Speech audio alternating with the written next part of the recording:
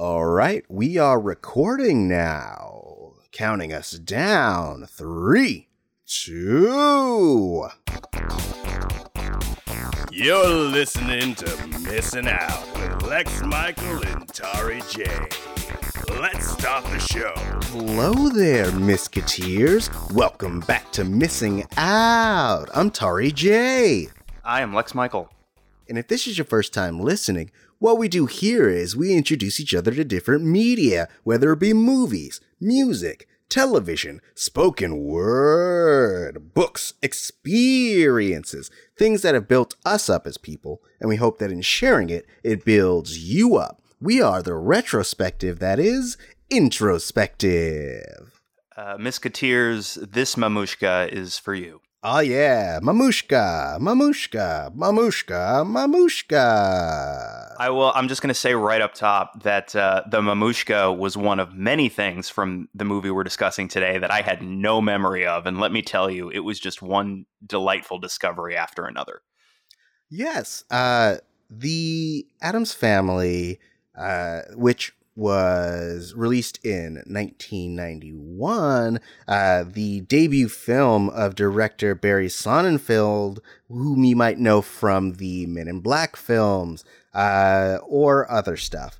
Those things don't count because the only thing that matters are the Men in Black films. But it has a star-studded cast. It has Raul Julia, Angelica Houston, Christopher Lloyd, Christina Ricci, Jimmy Workman. Baby, this is all there. I haven't even started pitching yet, and I'm just trying to sell it immediately. It's also got Carol Stroiken as Lurch, who I completely forgot was Lurch in this movie. But Carol Stroiken, outside of his role as Lurch, probably best known, and certainly best known to me, as the Giant, a.k.a. the Fireman from Twin Peaks. Oh, okay, cool. So I'm going to pitch this thing, and then we're going to talk about your reintroduction to this movie. Okay, let's do a pitch. This I saw it and I'm still unsold. I'm still feeling trepidatious. Tip me over. I'm on the fence. Tip me over into this other person's yard where I love the Addams Family and I'm buying it. I'm giving all my money. All right. Well, poke, poke, poke, poke, poke, poke, poke. I just poked you and you fell over to the other side of the fence. No. Surprisingly effective. Yeah. I will say, so if I were to try to pitch this to someone who had never seen it and was like, why would I watch something from the 90s and it's a remake? Oh boy, I hate remakes. Technically, it's not a remake. It's the first feature film in the Addams Family brand. Originally, they were comics, and then they were series in 1964, and then we find this feature film with the best casted characters. It has amazing sight gags. It has a wonderful score, and also, furthermore, etc. The story is very fun, and I think it holds up even now, over 20 years later, or I guess about 20 years later, because that's how math works.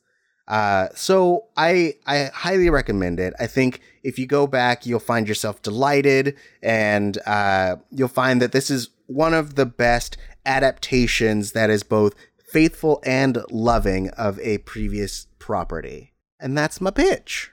Lex Michael, when did you first see this? Well, so interestingly enough, okay, I was so sure that I had seen this movie when I was younger, long enough ago that I knew I didn't remember much of it at all. But I was so sure that this was just going to be a fun trip down memory lane for me, very nostalgic experience, getting to revisit an artifact from my youth. And as I watched this movie, I got to, I want to say, maybe the half-hour mark to 40-minute mark before it dawned on me, I don't think I'd ever seen this. I had seen parts of Addams Family Values, and I believe that I saw Addams Family Reunion, which was the sequel that Sonnenfeld didn't do. With it had a new cast. I think Tim Curry was Gomez in that one, and then I had seen a bunch of I think it was called The New Addams Family, which was a series that ran, I think, before it was ABC Family, the network was Fox Family. And I think right after it launched, they ran a sort of rebooted Addams Family series. And I saw a bunch of that. So it was very much a presence in my household when I was younger. And it was very much something that was part of my consciousness. Like I knew who all the characters were. I knew what their relationships to each other were. But I don't believe I had ever seen this movie before. So when you asked me, when did I first see this movie? And my answer is, I think yesterday is the first time that I saw this movie. And yeah, there's a lot to, when we get into spoilers, we'll talk about some of the plot stuff that I definitely had no memory of whatsoever. But I want to ask, because this was your pick, what is your relationship with the Addams Family, both this movie in particular and also the bigger franchise overall? So, just before I talk about that, to address your never having seen it, I call that the RoboCop effect.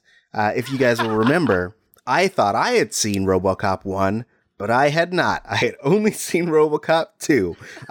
So I understand your feelings.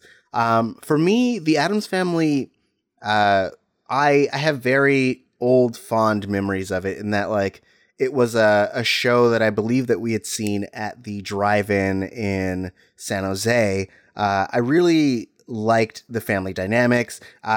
Gomez was probably my archetype for cool characters because he's just so whimsical and he's just such a big character. And Morticia Addams was also like not a sexual awakening, but like I really found her to be very attractive.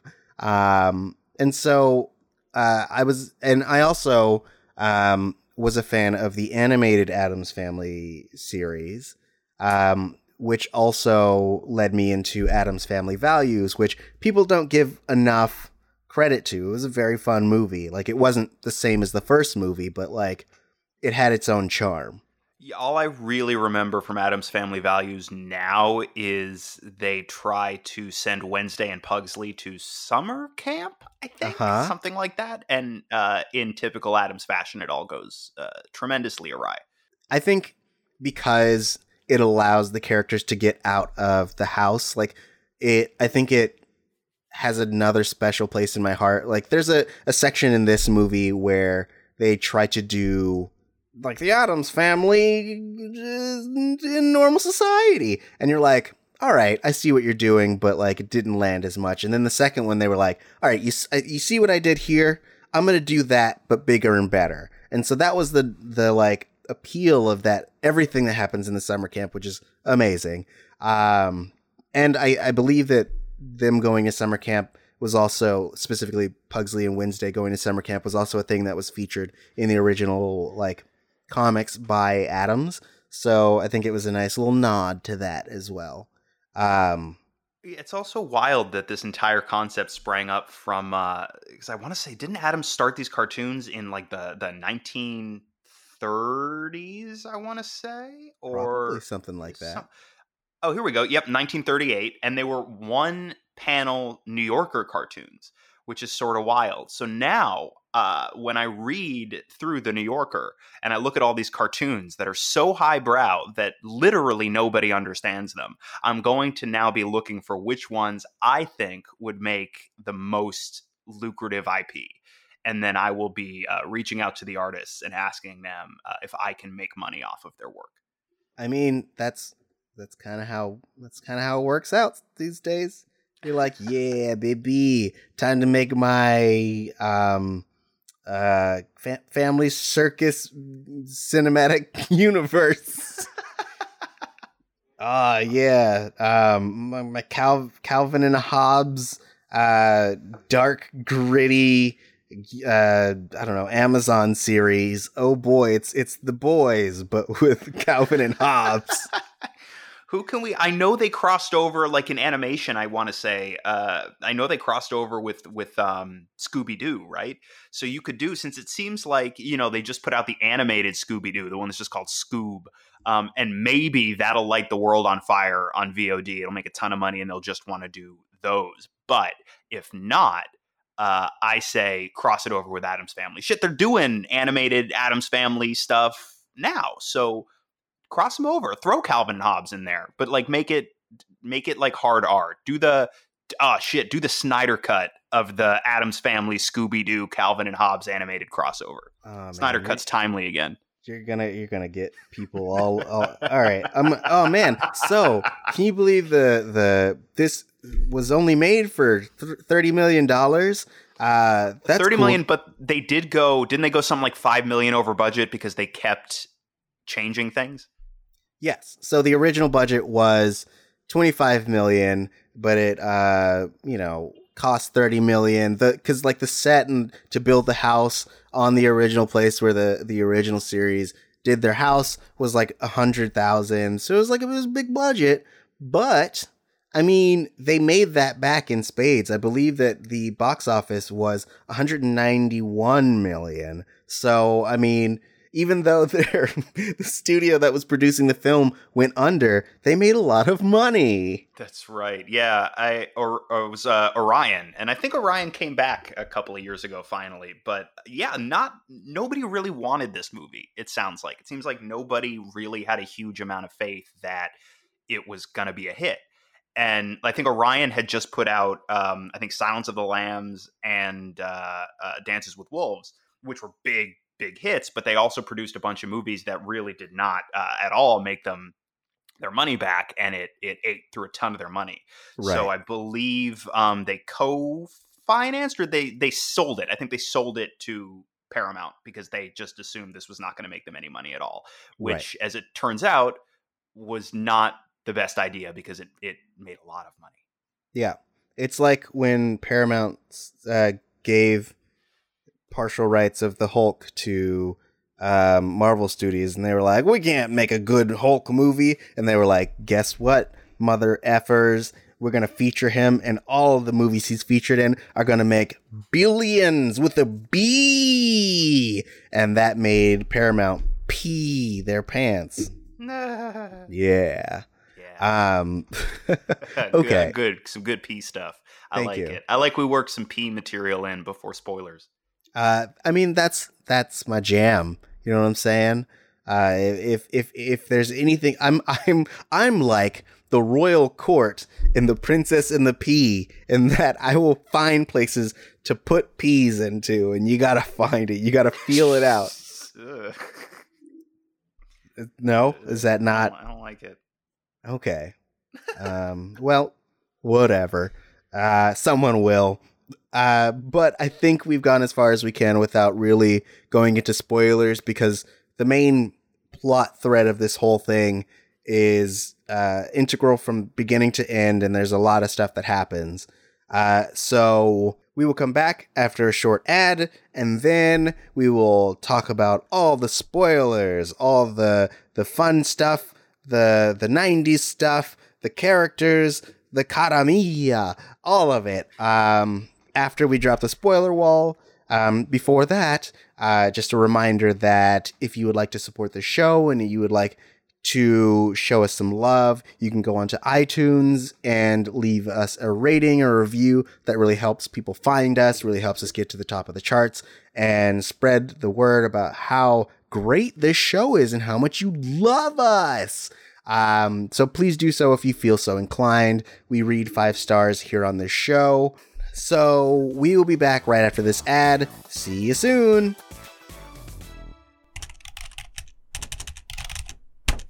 Bro, we did it. We hacked into the Libsyn mainframe. Oh shit, really? Yeah, now we can finally force other podcasts to play our ads. Hit the button. All right, here we go. Do you fancy boners?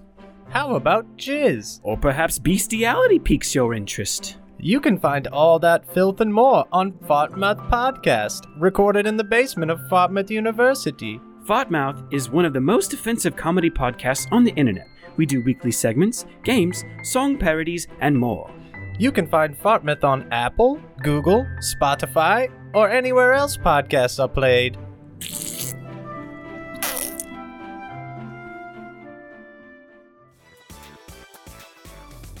All right, we are back. That spoiler wall is down, baby. Okay, so Lex Michael, you know what time it is. It's time to bust a recap. So what do you got for us? Do you have a permit for that little pew pew weapon you always fire off at breakdown time? Yes, I have a permit for it. I also went through a background check. When I'm not doing the show, I keep it in a gun safe, and I keep my bullets separate from it because I don't believe that guns are really useful for self-defense in that they do more harm than anything. So it's mostly a show gun for like the range and things of that sort. Yeah. I feel like the most optimal use for a firearm is like starting races and things. Right. So there you speaking of starting races, that's the segue we're going with today. Pew pew. I do not have a permit for this pew pew gun. So let's see. What is this movie about? This will be interesting. Having just come away from my first experience with it, can I rattle off from memory the general plot of this thing? Let us find out. So. Our central protagonist, arguably, is Gomez Addams, as portrayed by Raul Julia. And something like 25 years ago, his beloved brother, Fester, went missing, presumably never to be seen or heard from again. Now, cut to the present. And it turns out that Gomez's lawyer, with whom he occasionally swashbuckles, is in debt up to his eyeballs to a loan shark and develops a scheme. And the scheme involves the loan shark's adopted son, whose name I want to say is Gordon, who the lawyer pieces together has this uncanny resemblance to Gomez's long-lost brother. So he says, here's what we can do so that I can repay my debt to you, and you can probably get a little sweet extra payout on top of it. We will have Gordon pose as the long-lost Fester Addams. And when he is embraced by the family, he will sneak around the house. He will find the sort of secret vault full of all of the Addams' riches, and he will abscond with that money, and he will return to them, and they will live with a ton of money forever, and everybody will be very happy. He'll be out of debt. He won't have to swashbuckle with Gomez Addams anymore. Shit, he could probably retire happily and sip little umbrella drinks and stuff forever. So they perpetuate this story that Fester was lost in the Bermuda Triangle for the past 25 years, and he's lost his memories. And of course, Gomez is very saddened by the fact that Fester has these gaps in his knowledge of their childhood together, because he was truly a very beloved brother. But as Gomez discusses the past with faux Fester, as they reminisce together, Gomez starts to think that maybe this Fester isn't who he claims to be. He says maybe this is an imposter. Now, Fester's adopted loan shark mother poses as a doctor, like a psychiatrist, and convinces Gomez, A, that the reason Fester can't remember things is because the Bermuda Triangle gave him amnesia, but B, the reason Gomez suspects Fester of wrongdoing, of impropriety, is displacement. It's all on Gomez, and Gomez has to work to break down his displacement and fully embrace Fester. So Gordon, as Fester, starts to grow close to the family. He helps Wednesday and Pugsley, the children, prep for their school play. And now Gomez wants to throw a giant party in honor of his brother Fester. And they throw a party where they dance this sort of ritualistic dance of brotherly love called the Mamushka, which is, of course, now, it must be stated, probably the greatest musical sequence ever committed to film. And Gomez is more inclined now than he was before to embrace his brother. Now, while this is going on, the lawyer figures out that big finger quotes, Fester, as the older brother, is actually sort of heir to the entire estate. He actually has greater control over the family home, at least on paper, than Gomez does. And so effectively, the law teams up against them, and they are sort of ushered out of their own home.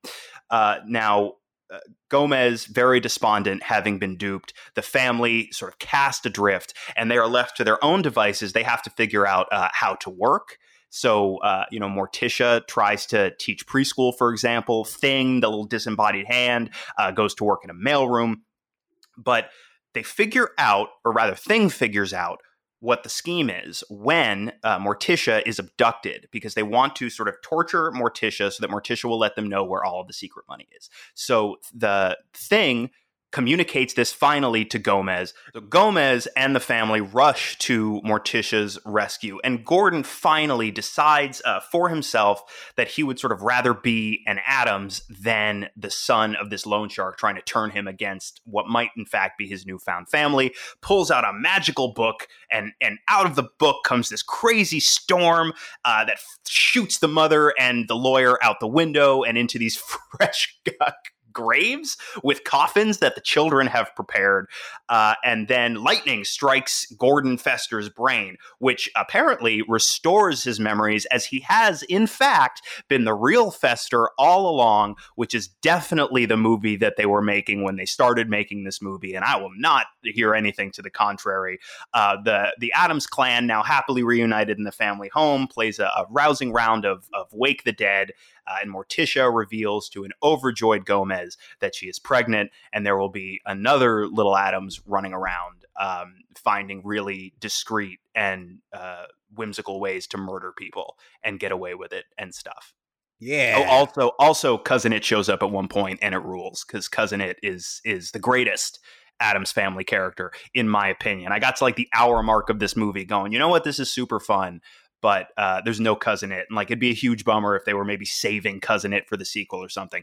But not only did they not save Cousin It for the sequel, not only do they know to give the people what they want, but Cousin It shows up to this big party blasting MC Hammer, which rules. Also, a lot more MC Hammer content than I was expecting from the Addams Family picture.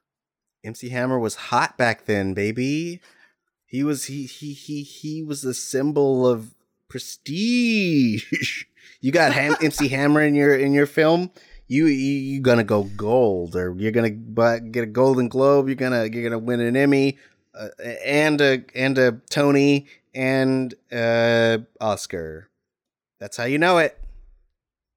The famous Ito. Yes. What? No. You said Emmy, Tony, Oscar, Ito. I also said a Golden Globe. Oh, Emmy, Yeah. Eggto. There you go. Mhm. With the with both G's from Golden Right, of Globe. course. Eggto. Yes, got it. So that was thank you for recapping that for us. I feel like I kind of nailed it. I mean, I feel like you got to juice it up a little extra whimsy. But like, if I were trying to act out, for example, the fencing scenes or like the Mamushka sequence, no one would see me. And Right. so I feel like no matter what, it's going to fall a little bit short of capturing the experience of watching the movie. But I try to do my best. Yeah. I mean, speaking of the idea of capturing the essence of something, this movie, many people think was a Tim Burton film, which it was not. It was originally they wanted Tim Burton to be the director, and he refused. Not refused. I guess he passed. Which I find that I think that Barry Sonnenfeld, this being his first foray as a director, like he had been doing like DP work beforehand, so he it wasn't like he stepped off a bus and they were like, you direct this film. But this is his first time like taking the helm, and he also ultimately ended up doing the DP for this because both of his DPs ended up in the hospital somehow. He was under the impression that this film was cursed because so many crazy bad things happened in the midst, and like I don't remember whom it was, but it is said that like one of the executives was so upset that he ended up doing it that like the name on his director's chair would change to different directors every day, and none of them were his own. I don't know if that's true, but that is what was said.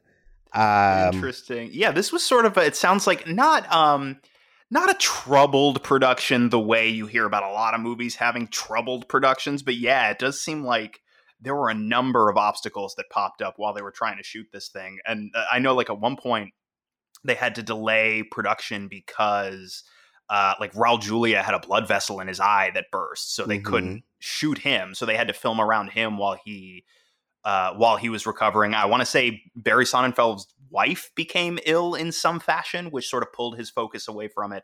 But yeah, him having to, the cinematographers on the Addams Family is sort of like Spinal Tap drummers, where they keep switching them out, and terrible fates continue to befall them. Right. But as it happens, like I believe you mentioned this a minute ago, Sonnenfeld himself was a cinematographer. I mean, he sort of came up in movies with the Coen brothers. Like he shot Blood Simple, he shot Raising Arizona, he shot Miller's Crossing for them. He worked on Misery, When Harry Met Sally. So it helps a lot if you're in a situation where you just keep losing DPs to be able to step up and do it yourself. But I would imagine that Barry was very tired at the end of this shoot. Oh yeah.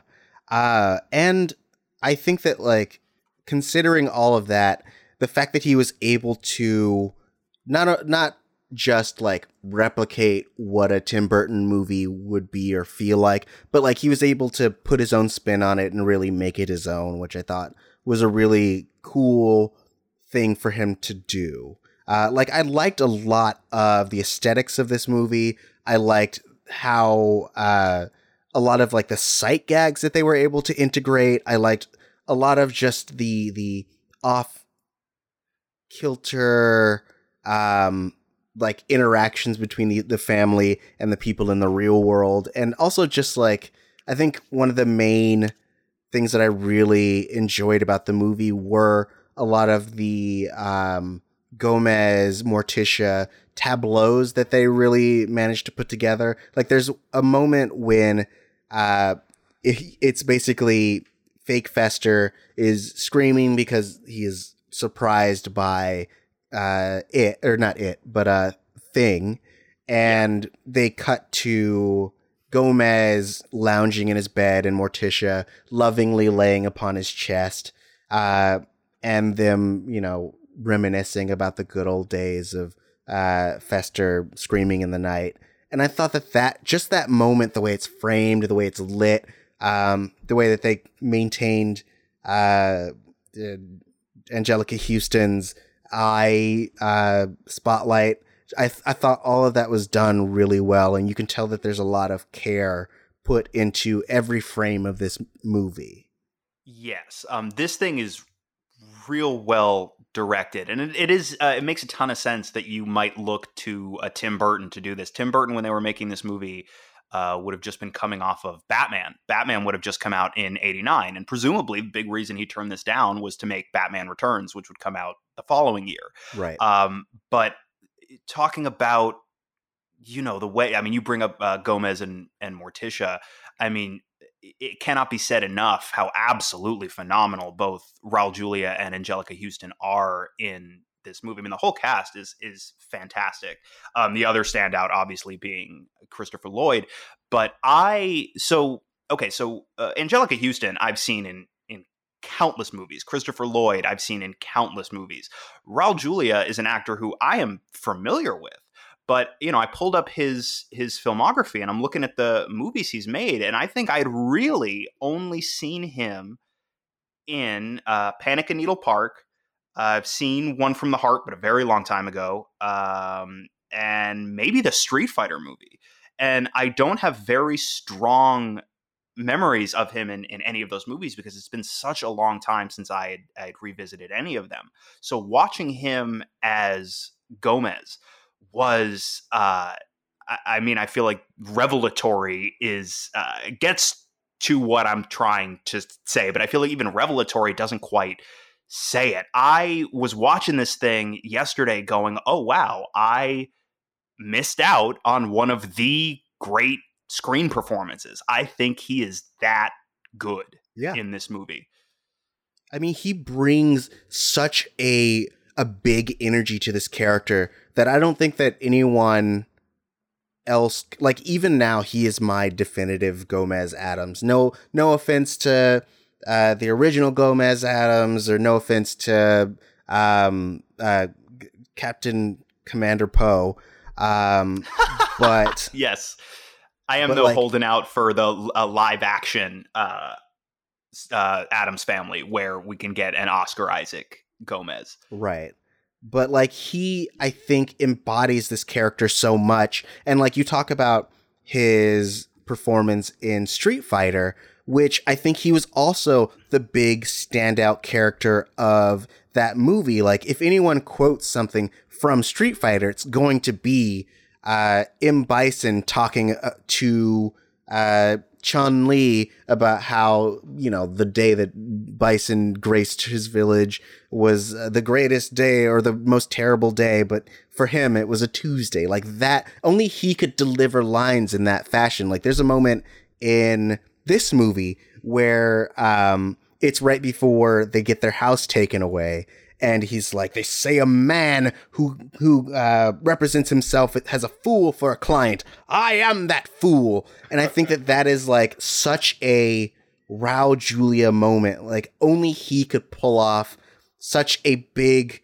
crazy line like that. And I think that, like, and you know, everyone who knows of his acting resume knows that he brings that type of energy to everything that he did, and he was such a big, like, Broadway performer. He did so much stage acting that he has no choice but to bring that stage energy to the roles he performed. And it was such a loss when he passed away at such a young age.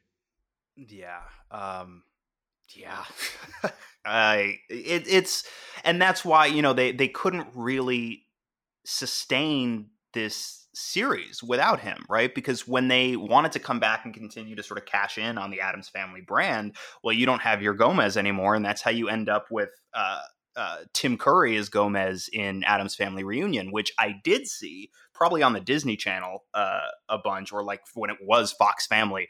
And I remember being like, yeah, like, Tim Curry's good. He's always good. But even without having seen that first movie, being like, but this isn't the guy. This is like the guy pretending to be the guy. Right.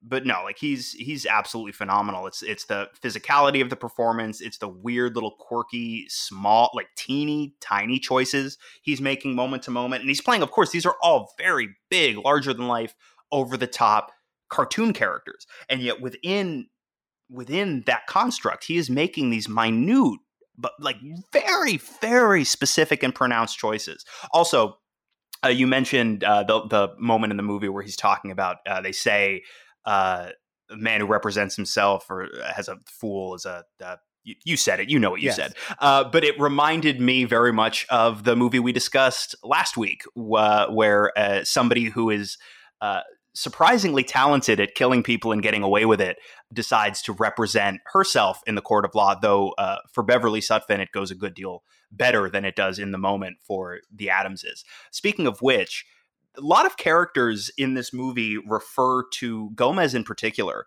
as a fool, because, you know, mostly because they're so frustrating, these people, that they get very frazzled, and they're so strange that clearly they must be deeply foolish people and stuff. Right. But, you know, for somebody who keeps being referred to as foolish, I mean, Gomez, and in fact the entire family, seem very, very adept at killing people and getting away with it. Like, there's that moment where I think it's Pugsley, like, they're sitting at a table, and I think Pugsley comes in with a stop sign from down the street, and Gomez has everybody hush for a second so that everybody can listen to what sounds like a real bad, probably fatal car accident. Right. And they all sort of laugh and clap and stuff like that. So this family, and again, this really is sort of a family film in terms of its tone. They're real good at murdering people and getting away with it, and not for nothing. Obviously, when Gomez attempts to represent himself in court, like, obviously, first thing that happens to this family is they lose the house, which is not the desired outcome. But on the list of potential outcomes to a situation where the Addams family has to appear in court, I feel like, oh, well, we lost the house is really not the worst thing that could happen to these folks. You know what I mean? Like, there's probably enough in that house to jail them for several lifetimes, although that would be wild, right? Like, what happens when you integrate the Addamses into prison? Like, do you think that it finally breaks them? Or do you think that, like, if you try to send each of them to a different maximum security facility around the country, they all separate from each other end up taking over the place from the inside, like the Kingpin and shit? I definitely think that they will enjoy it. I don't think that there's any way that the Addams family doesn't become the not even kingpins. They just like become so enamored with the idea of prison that they just don't want to leave. Like, I like to imagine that they serve out their sentence and they're like, you gotta go. And they're like, but I love it here. There's so much injustice. There's so much terribleness that, like, why would I leave? If anything, this is going to be my summer home. I mean, it could be. And they come back every year. Yeah. Like, it could be a really interesting way of doing this commentary on how like the prison system and all that stuff, and that like the Addams family in general, as a concept, they are this family who, yes, they have all these like dark interests, and they sometimes will kill people, or like they have this fascination with death and the macabre, but at the core, they are a really tight-knit family with a good amount of mutual respect for one another. They raise their children as co-parents, and they show how proud they are. They support their kids. They're loving to one another as a couple. They allow their living grandparent to live with them. They are well off, like they have money. For all intents and purposes, they are a perfect family. So this idea that people are like, oh man, they're so weird and dumb and crazy because they don't conform to social norms, while at the same time they are everything in terms of mental and interpersonally healthy. So this could be a really good time to like juxtapose those ideas. Oh baby, we are very inclined to pitch sequels, but if we are doing a new sequel on our sweet Amazon Prime platform, it's going to be that one. It's going to be the Oz. It's going to be Oz meets Addams Family. I mean, like, I would watch that. I feel like we've basically just pitched a successful, like, if this was the early days of HBO, like if this was the time period where Oz sort of went on the air and we went in and pitched that, that show would still be running. I guarantee it. Ooh, I mean, I think so. But so something else I want to talk about, speaking of like prison and court systems, this movie was really good about using the rule of three.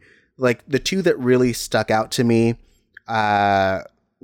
one was the golf balls. You have it first introduced where Gomez is playing by himself and he smashes a ball into the judge's window and the judge is like, Addams, I hate you. And then you have it brought back as the reminder when he is playing with Gomez, or he's playing with Fester, and they hit it into the judge's house again, and you hear him from off screen. And then it comes full circle where that is used against them to get their house removed, and that the angry judge is then the same judge that, gives the custody to Fester, and he dumps all of the golf balls onto the table, which I thought was a really nice way of paying it off. If anyone's not familiar with the rule of three, it is the idea, the reminder, and the payoff. And so I really like the second use of it when we get the books, where the first instance is, I think it's Gone with the Wind or something like that, where the lawyer opens up the book, there's wind. The next time it is a different book and he opens it up and it's sunlight used on his face. And the last one being the way that we resolve the climax, which is the hurricane book. I really liked that use of the rule of three in this movie. Like, it shows a really adeptness at storytelling. So, real quick, because obviously, like, I'm familiar with the rule of three, and it is interesting how it became a rule in part because, for whatever reason, I think our brains are sort of wired in such a way where one can be funny. Two, for some reason, not as funny. It feels like you're putting a hat on a hat. Three, though, quite funny indeed. And when you get to four, it's like, all right, you're beating a dead horse. Stop it. Real quick, you said, what are the three things? The what, and the payoff? It's the idea or the introduction. It is the reminder, and then the payoff. All right. Well, I'm going to be pretentious as hell and call it the pledge, the turn, and the prestige and shit. But speaking of the prestige, I want to talk about, you referenced in your rule of three, the hurricane book and how we resolve the climax of this movie. And so one of the reasons this thing went over budget is because they were having to shoot a bunch of additional stuff, and there were big revisions taking place while they were making the movie. One of the biggest being that initially the plan was that the Fester Gordon character was going to be an imposter in the end. And this was a plot. I had no memory of the plot of this movie hinging on the idea that Fester might be an imposter. Mm-hmm. But at a certain point, it sounds like the actors sort of got together and talked amongst themselves and went to Sonnenfeld and basically said, this doesn't feel right to us. I think the idea of getting through the end of this story and him actually having been an imposter the entire time would be too much of a downer, tonally incongruous, the wrong kind of dark and bleak for Addams Family. So maybe we sort of pivot and we have it revealed that he was in fact Fester the entire time. And eventually they all decided, I think they sent Christina Ricci as an emissary to plead their case. And I think ultimately it was decided that, okay, we're going to do that. But it definitely, I mean, tell me if you agree or disagree. That element of it definitely feels tacked on to me. That definitely feels like we weren't making this movie an hour ago, and now we're making this movie. I think that, well, so here's how I feel about it. I'm of two minds in that I think that by my current modern sensibilities, I think that, yes, I think story-wise, it would have been a really interesting turn for him to have been an imposter, yes, but for them to have accepted him into the family as Gomez's brother, and for him to have been like, oh, I found a place that I actually belong, as opposed to trying to be what my mother wanted me to be. I think that would have been a really interesting theme that they could have built to. But I also really like the idea how at the end they're like, oh, it just turns out to have been this thing. And or turns out that he was Fester all along. And they're like, stranger things have happened. I really like the idea of them hand-waving ideas away. Because this movie is so like bonkers that the idea of a contrivance or a convenience like that happening just feels like it exists in this world. Like when they are giving the backstory initially, when Fester is revealed to the family and everyone is like, that seems like unbelievable and crazy. And they're like, that does seem unbelievable and crazy. And they like really embrace it. I guess it really appeals to my, my improv sensibilities, where it's like, all right, we've established this thing, and we're like, hell yeah, that's a thing. I like that idea that the family is willing to just kind of accept whatever happens moving forward. Yes, I agree. I am sort of taken with the whimsical aspect of that as well. It's just, and maybe if I hadn't, I feel like maybe I knew going in, or I assumed going in, that Fester would actually be Fester, if only because in my head, yeah, Christopher Lloyd plays Fester, and it was never really more layered than that. Maybe if I'd gone in knowing absolutely nothing about this, it would have played more seamlessly to me. But instead, it feels like we have made one choice that our whole plot sort of hinges on.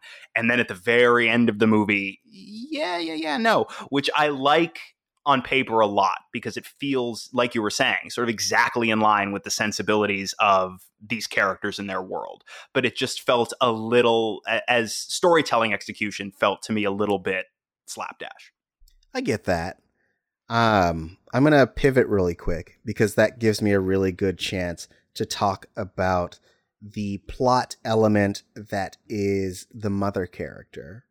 Yes. As everyone knows, this month, and this, I can't believe we've gone this long without saying it, this month is Mother May I. That's our theme for this month, and we thought that it would be a good fit because there is this special relationship between Fester's Gordon and the mother character, who is played by Elizabeth Wilson, who doubles as both Abigail Craven and Dr. Pinder Schloss, which I think I had read somewhere that Pinder means nut and Schloss means house, or her name was Dr. Nuthouse, which I thought was a really cute thing.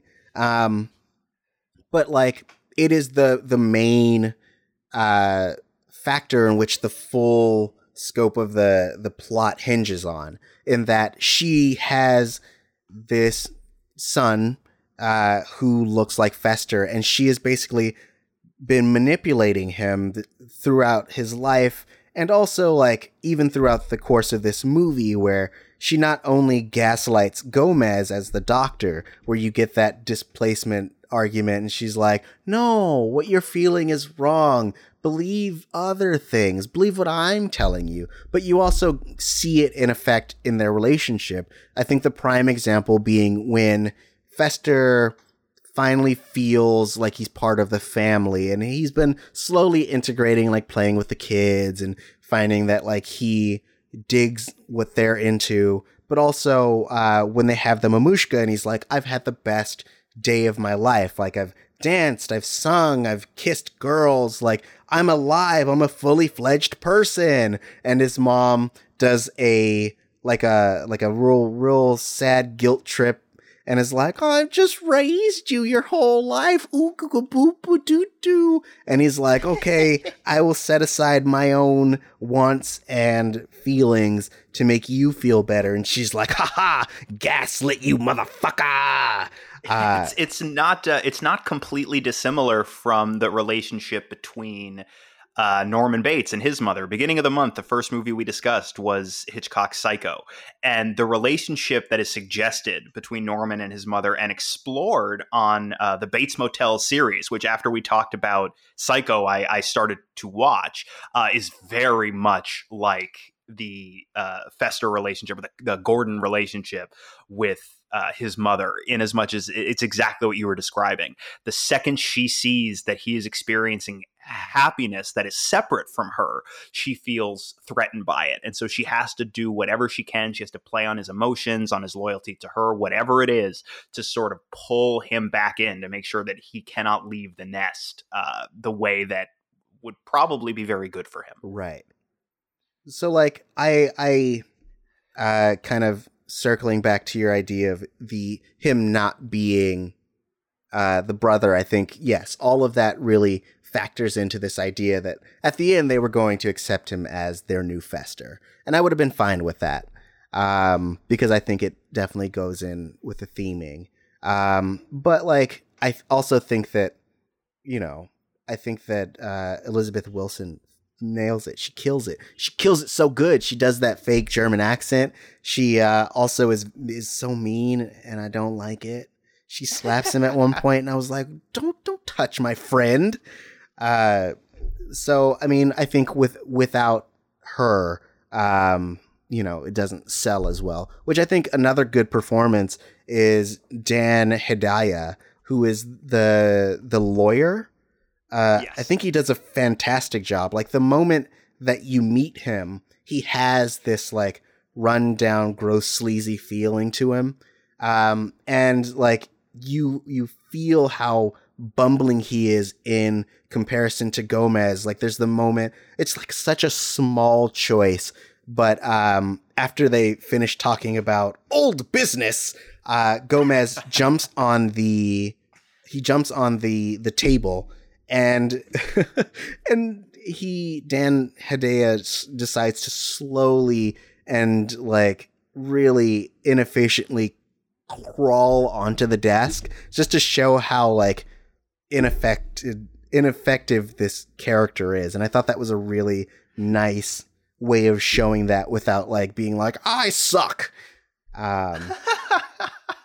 Well, he plays it in such a way where, like, Dan Hedaya is one of those great actors who, like, you if you don't know his name, you definitely know his face. You've seen his work, and he's one of those actors that shows up in supporting parts and consistently elevates the material that he's working with. And in this movie, he's got this quality where, yeah, like he is sort of bumbling. He is way out of his element. He's definitely a sleaze, and he is actively conspiring against our protagonist. And yet at the same time, I at least almost couldn't help but feel genuinely bad for this guy who, even as he is scamming this family, is so absolutely out of his depth. I think he would have been a lot happier had he not, not gotten in bad with loan sharks, but two, if he had just tried to pay back the loans with his lawyer money instead of trying to run scams on the weird whimsical murder family and stuff. And I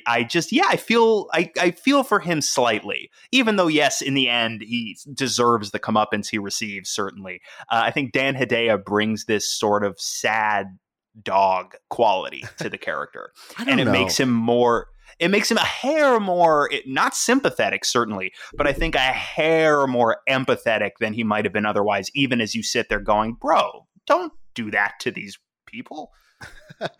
I mean, I don't know. Like, I feel like he got himself in that hole, literally and figuratively, because of his like shady dealings. Like, I have to imagine that this character has some kind of vice on the other side that we're not seeing, that he's like, oh man, look at all my bad lawyer stuff. He seems like a bad accountant, bad lawyer, like a bad husband. Like he just doesn't want to get his shit together. And even when the plan is falling apart, he's like, I have to find a way to do some more scheming. Like his first pitch to Gomez was that he's like, all right, here's what we're going to do. We're going to open an account, put it in my name, offshore, $1 million. Don't even worry about it. I'm going to take advantage of you. You're just an old dumb sap.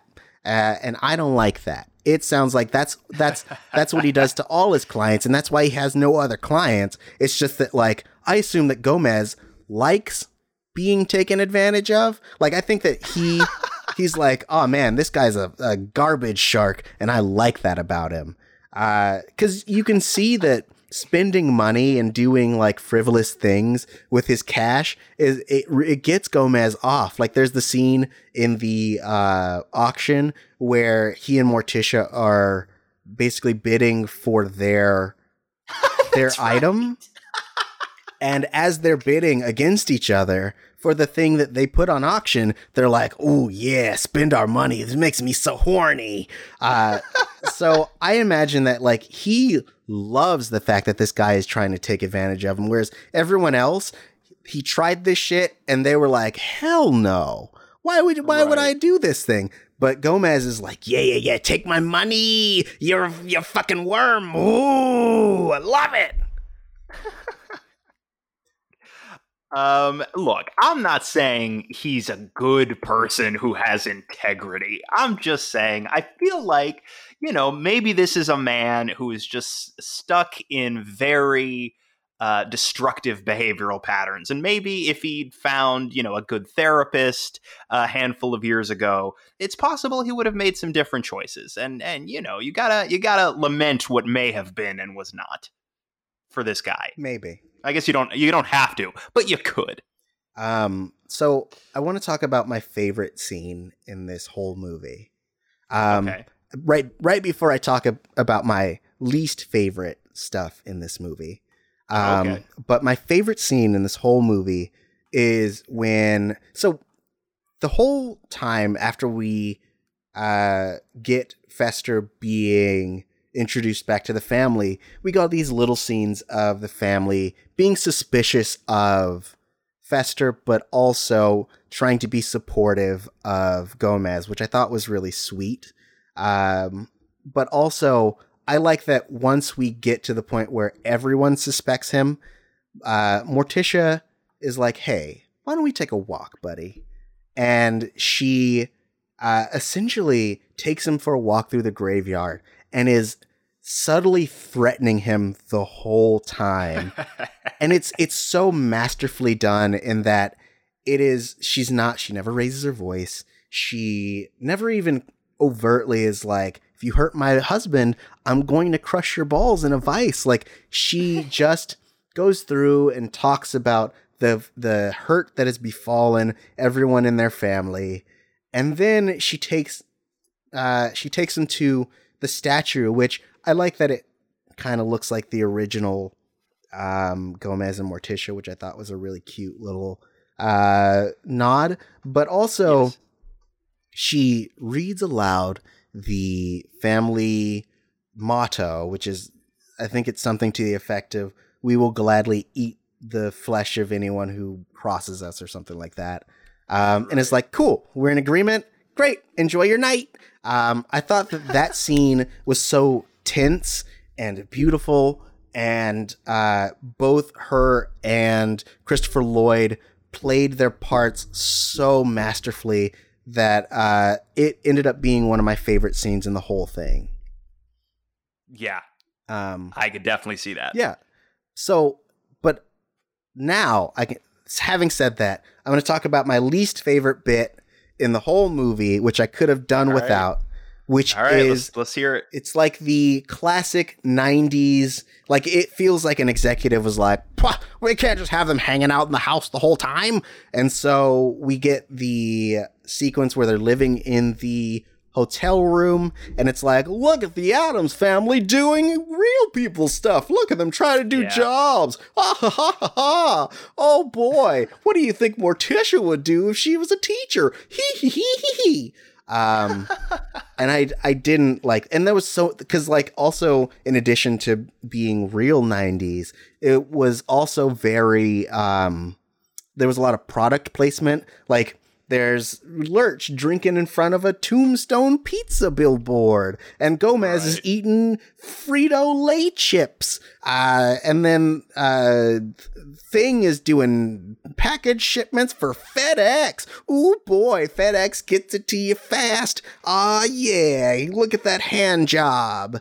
So I think that was my least favorite sequence in the movie, but I feel like it was worth it for the little banter we got with Wednesday and the Girl Scout, where the Girl Scout's like, I don't do anything that's not fresh and wholesome. Ooh boy, is your lemonade made out of lemons? And they're like, are your Girl Scout cookies made out of Girl Scouts? And I was like, damn! Served. And that Girl Scout, I think it's the Girl Scout, is played by Mercedes McNabb, who I think a lot of people know as Harmony from Buffy and Angel. Oh, cool. She also makes an appearance in the second one. I'm seeing that. Presumably not as the main character, although I'm definitely watching the second one now that I've watched this one for the first time, and I'm going to track to see if there's anything in the movie that says they can't be the same character. Right. I think they 100% are. I'm sure that there's a scene where she goes, "Real Girl Scouts my ass," and then just starts beating up. No. But yeah, but I will say that, like I mentioned at the top of the show, that I really like, even though I didn't like that sequence, I feel like in the second one, when we get the kids in, at the school, I liked that they kind of took what didn't work out of that sequence and managed to repurpose it for the summer camp stuff. Like, that was great. Right. Yeah, and this movie came out in 91, I think. And so I feel like if it had come out even just a year and a half later, I think people would have already seen Wayne's World. And Wayne's World has that sequence where they're very explicitly making fun of obvious product placement in movies. And I feel like if this movie had come out right on the tail of that, it's possible that wouldn't have been able to fly. Because, yeah, it is in one or two spots very... It's pretty egregious. Also, speaking of Wayne's World, something that I learned that was a big nostalgia trip for me to learn this piece of information. Apparently, I want to say Wayne's World 2 and Addams Family Values, I think, were coming out at around the same time. And there was a tie-in promotional campaign with McDonald's in 93 where they would sell for like a low price exclusive VHS editions of the Addams Family and Wayne's World. So I gotta think, like, maybe there was a kid whose parents took him to McDonald's, got both of these movies for them because it's inexpensive. And it's like, hey, we can plop the kid down in front of the TV and they can do this for 4 hours or so. And they watch Wayne's World first, and they watch this sequence making fun of explicit product placement. And then they watch the Addams Family and go, hey, this movie's bad now, and just ruins the whole thing for them. So it's good that if they were going to do that, if they were going to build this sequence that way and put this very blatant product placement in, that they snuck this movie into theaters before Wayne's World, which, as we know, put an end to all product placement forever. Right. Of course. Exactly. All right. So do you have any final thoughts about this before we start to wrap up? I'm also a really big fan of the little scene where Wednesday sort of straps Pugsley into an electric chair for a good old game of Is There a God? That is one of the, if not maybe the darkest joke in the movie, and I enjoyed it so much. Broadly speaking, this is, it's very dark, but it's a family film in the way we used to be able to refer to things as family films, which is to say there are jokes that are going to work on multiple levels. There are going to be jokes that are there for the kids, and a lot of times that's, sight gags or physical comedy, but there are also going to be jokes that go over the kids' heads that are there for the parents that are watching movies with their kids. I miss movies like that a great deal. Now, when we get movies that are directed towards younger audiences, they feel very directed at younger audiences, and there's not maybe quite as much there for an adult audience member. I think this movie strikes that balance really well. I think, and again, I think that's why Tim Burton, to some folks, might have been a no-brainer for this material, is because I think some of his work does that exceptionally well also. I feel like in terms of his oeuvre, the closest tonal approximation is probably the movie of his that I thought about the most while watching this, and it's Beetlejuice, which we talked about on this show a while back. I do think, though, it is interesting, given all of that about a decade after this movie, Tim Burton would adapt Dark Shadows as a feature, which, while not as well received, does feel in a way like him sort of taking a crack at an Addams Family type property, as far as, this was a sort of older series that people were familiar with. Now let's sort of update it for the modern age and play around in that sort of macabre yet whimsical space. Right. So I guess I'm glad that he got to take a crack at it, even though, that movie maybe not as beloved as The Addams Family, which is a movie that now, having seen it for real, quite possibly for the first time, I really enjoyed. So thank you for creating an opportunity for me to actually experience this thing in earnest. You're welcome. Hey, anything I can do to help you enjoy stuff, anytime. No, I'm glad you enjoyed it. I'm glad that you were able to experience it for the first time. And yeah, I also think that, like, for me, this was a really nice chance to go back and enjoy a movie I haven't seen since I was really young, and now with my new understanding of law, how stuff works, and also just like how schemes work. I don't think when I was a kid I understood anything about the, like, why they were trying to break into the vault, or like that the lawyer was trying to scheme them. I was just like, look at this whimsical stuff. So like, I like that I understand the plot now, which is great. I too prefer when I understand the plots of things. Yeah. And I feel like this was a nice way to end the like Mother May I month. I feel like, so we started in a pretty serious place with Psycho, then we started moving into satire, which is kind of in between serious and comedic. Then we got to a nice comedic place, and then we went full lambast. So I think the progression really is a good reflection of us as people. We appear serious to start, and then you realize we're just a big bunch of cartoon buffoons. I feel like it's sort of like the experience a lot of people are having right now in quarantine. Like, it all started very serious and scary, and gradually we're all just unraveling. And I think when we're finally all out of quarantine, we're all just going to be the most bizarre, alien, whimsical beings. I think there's going to be a lot of mamushkas danced, a lot of games of Is There a God played. Oh no. So speaking of, we are now at the end of the Mother May I month.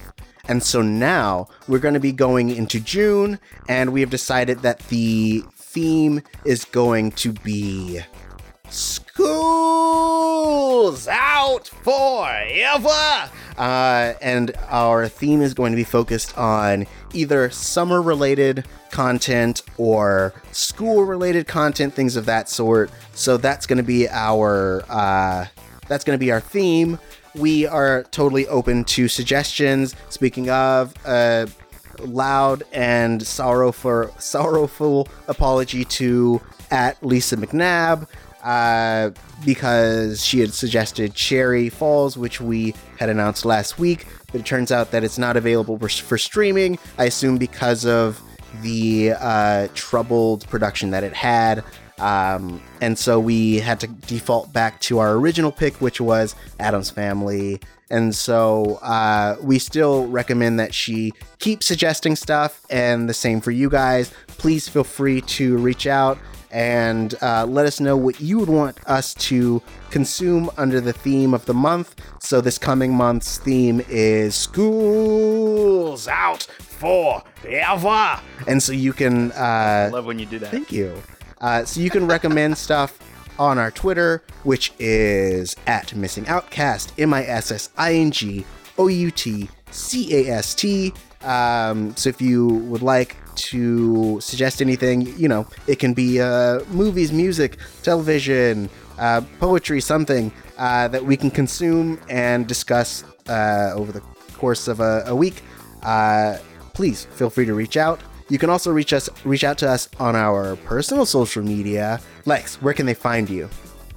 I am on Twitter and Instagram @TheLexMichael. Awesome. And you can find me @TauriJ, TauriJay. Thank you again for listening. Thank you for enjoying this Mother May I month with us.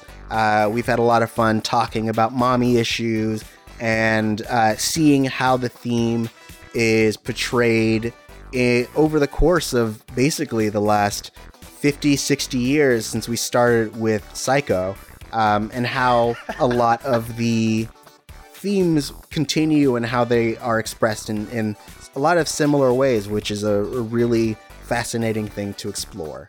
So thank you guys for joining us for that. If you haven't had a chance to listen to the full series, you can do so. It's on all the platforms, Apple Podcast app, Google Podcast app, Stitcher, Spotify, and iHeartRadio. So yeah, until next week when we start our new theme, this has been the retrospective that is introspective. And now you have a new perspective. The podcast of brotherly love. Mamushka. Mamushka, mamushka, mamushka, mamushka. Kiss some girls, do some stuff. Death, death, death.